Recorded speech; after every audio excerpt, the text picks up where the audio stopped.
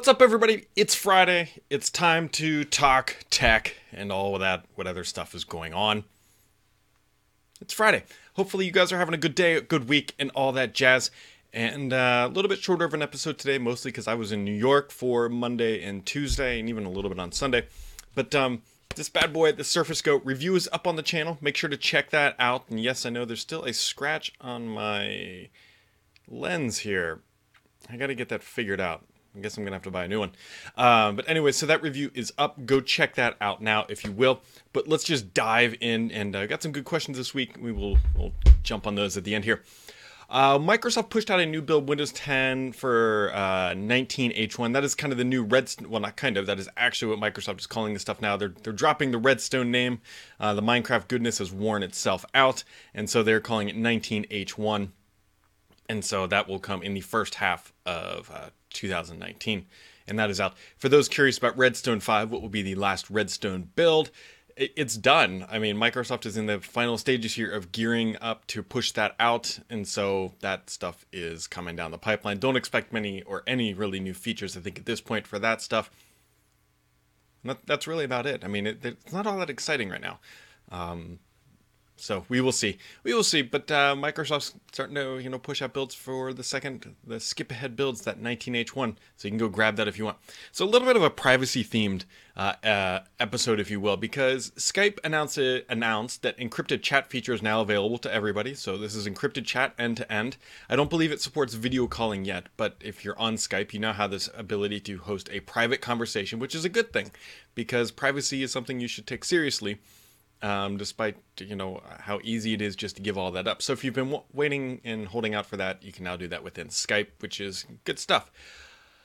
Then Google also announced a confidential mode for their emails, which basically kind of limits your ability to forward, copy, and print stuff from Gmail.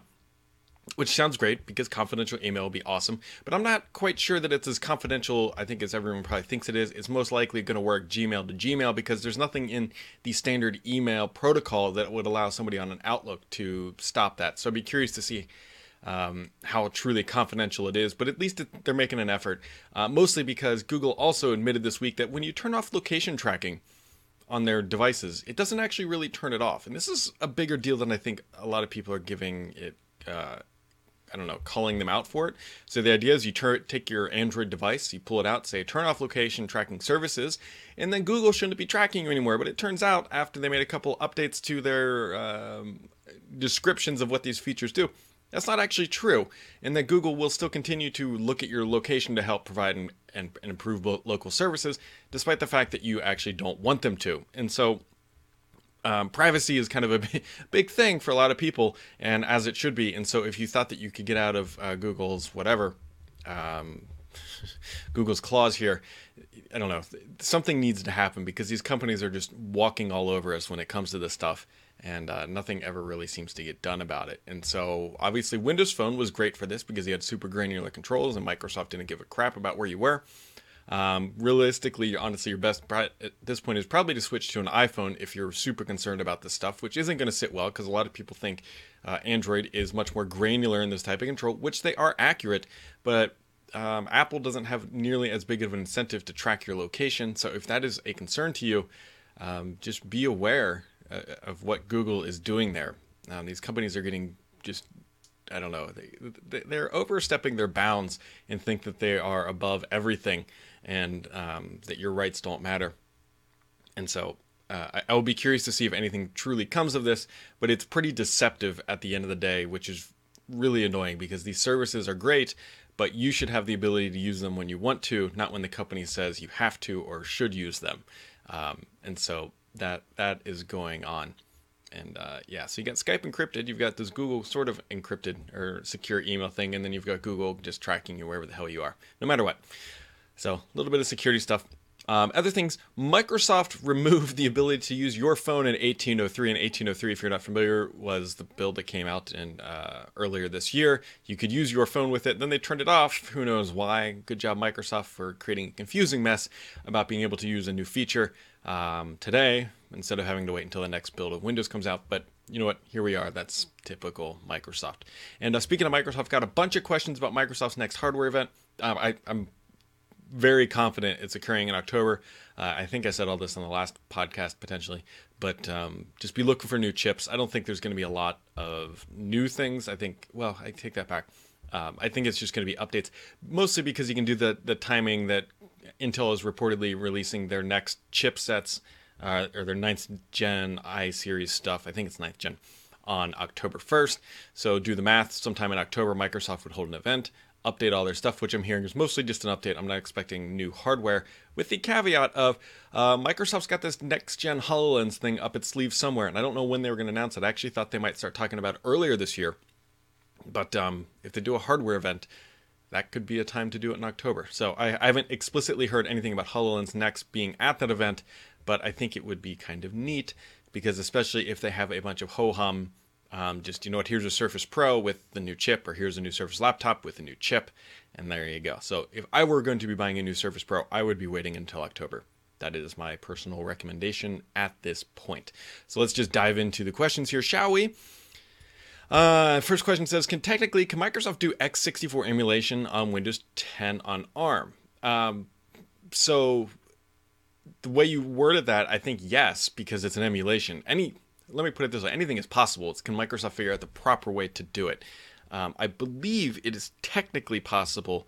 As of right now, they are not doing it. I mean, it's an emulation layer, so it should be possible some way. Now, the performance might be absolute trash, and it may not be worth doing at this point, but I don't see why technically they couldn't do an emulation layer, because an emulation is just creating a fake ground anyways. So, yep. Which will be cheaper, Andromeda or HoloLens 2? Probably Andromeda, but I don't know. Neither device has been released, and so pricing is completely subjective to what is in my brain. Microsoft would price this stuff at $10 if they really wanted to, but they're obviously not going to. But I would expect that Andromeda would be less than HoloLens 2. I would like to think that Microsoft is targeting around $1,000 to somewhere between $1,000 and $1,500 for HoloLens 2. So, Poncilia says, the Surface Go has a battery life indistinguishable from a conventional laptop and less than an iPad. How is it a mobile device? It's mobile because it's small. It's small and it charges quick.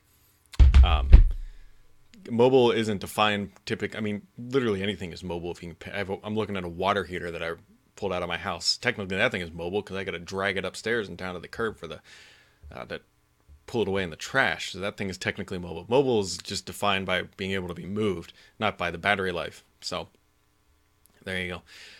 Can Microsoft revive Band with Windows Core OS? Probably not. I don't think the Band is coming back. It was never a huge selling device in the first place.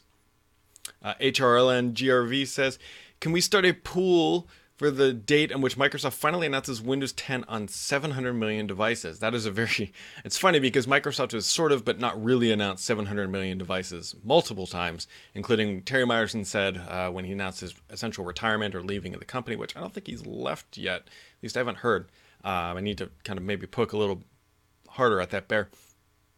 That it was nearing 700 million devices, and we figured at Build they would tell us it's 700 million devices, but it seems like getting over that 700 million platform is a bit tougher than Microsoft anticipated because they have not done it yet.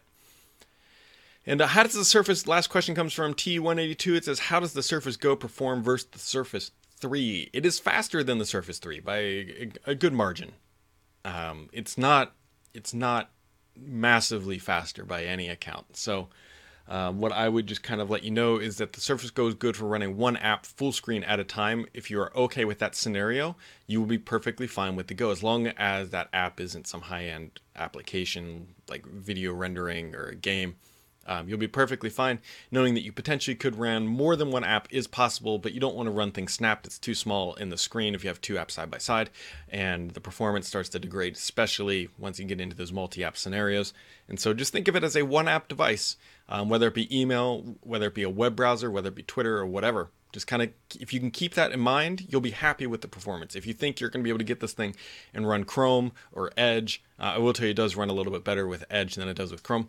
But if you think you're going to run a web browser, having a video or music playing in the background, have Twitter snapped and a couple other apps open, you're going to be very disappointed. So just keep that in mind. Just keep that in mind. And so, like I said, folks, this is a shorter one. Lots of new folks on the channel. So every Friday I kind of do a Microsoft and general tech recap, if you will, of just things that are going on in the industry, what I'm hearing inside the walls of Microsoft. Right now, everybody is gearing up like crazy for Ignite. Ignite is in about 5 weeks. I will definitely be there. If you're going to be there, let me know. We're going to do a couple podcasts from the location. And I know there's going to be a couple meetups as well. And so definitely let me know if you're going to be down there, because we can hang out and do all sorts of good stuff. But folks, every Friday, this is what we do here. And you can always check out the other videos on the channels. But have yourselves a wonderful weekend. We'll catch you right back here next time.